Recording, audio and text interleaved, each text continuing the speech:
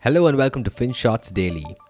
In today's episode, we talk about Google and its new policy that might force developers to shell out a 30% commission on all in app sales involving digital goods.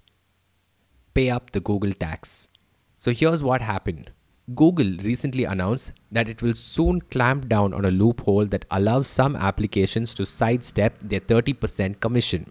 For instance, if you are selling digital goods on any application marketed on Play Store, then you are expected to offer Google a 30% cut on every sale you make in app. However, some apps like Spotify and Netflix manage to get around this inconvenience by simply asking users to enter their credit card information and nudging them to pay directly.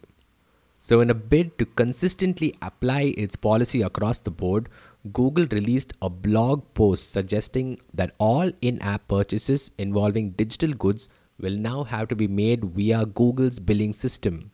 Actually, that's not true. Developers will still have another year before they are expected to comply with the new rules fully.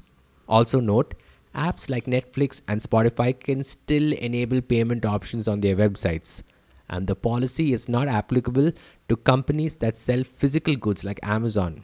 But nonetheless, the new update has far reaching consequences, and we should probably talk about it some more.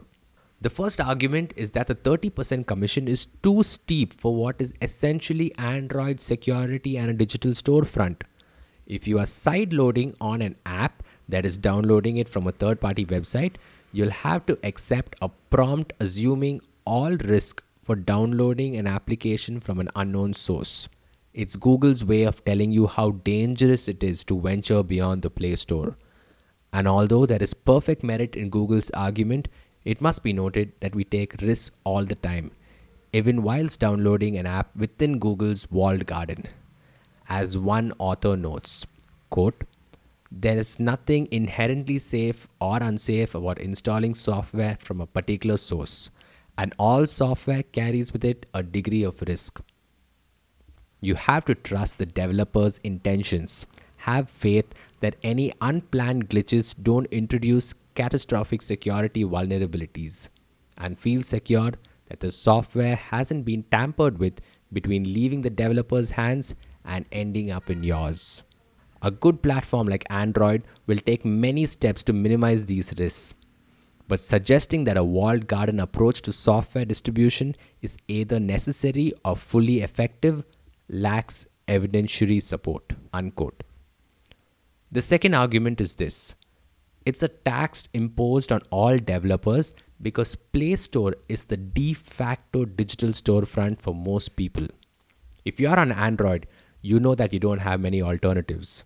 And therefore, by virtue of Google's domination in the operating system domain, they can compel developers to pay the 30% fee.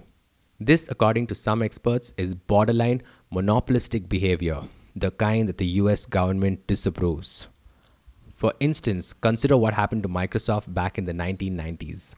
The US government accused Microsoft of anti-competitive practices and filed an antitrust suit alleging that they were making it difficult for consumers to install third-party software on computers running Windows. And although the presiding judge at the time ruled against Microsoft and ordered for the company to be broken into two parts, it never really happened, as one article notes. Quote, "Some limitations were placed on Microsoft's behavior, such as the requirement that it share certain programming information with third-party companies. The appropriateness of that remedy is still debated. But what we do know is that the remedy pushed Microsoft to act with more caution, creating an essential opening for a new generation of firms." Unquote. So in effect, this ruling prompted the likes of Google to emerge out of obscurity and play such a pivotal role in shaping user experience on the internet. So it's a bit ironic that 20 years later, the US Department of Justice is on the verge of filing an antitrust suit against Google to prevent the company from wielding excessive power. And although this case has nothing to do with Play Store, it's quite possible that if Google were to lose this case, they'll be forced to concede ground just like Microsoft in the 90s. But guess what? If recent developments are any indication, Google might just be preempting this bit already. In the same blog post, the company also announced that it, quote, will be making changes in Android 12 to make it even easier for people to use other app stores on their devices, unquote. This is Google basically saying, quote, we welcome the competition. People can choose their digital storefronts. We are no monopoly, unquote. But really, what do you think? Is Google's behavior justified, or do you think there's a need to break up the search giant? Let us know. Thank you so much for listening to today's episode of FinShots Daily. Until next time.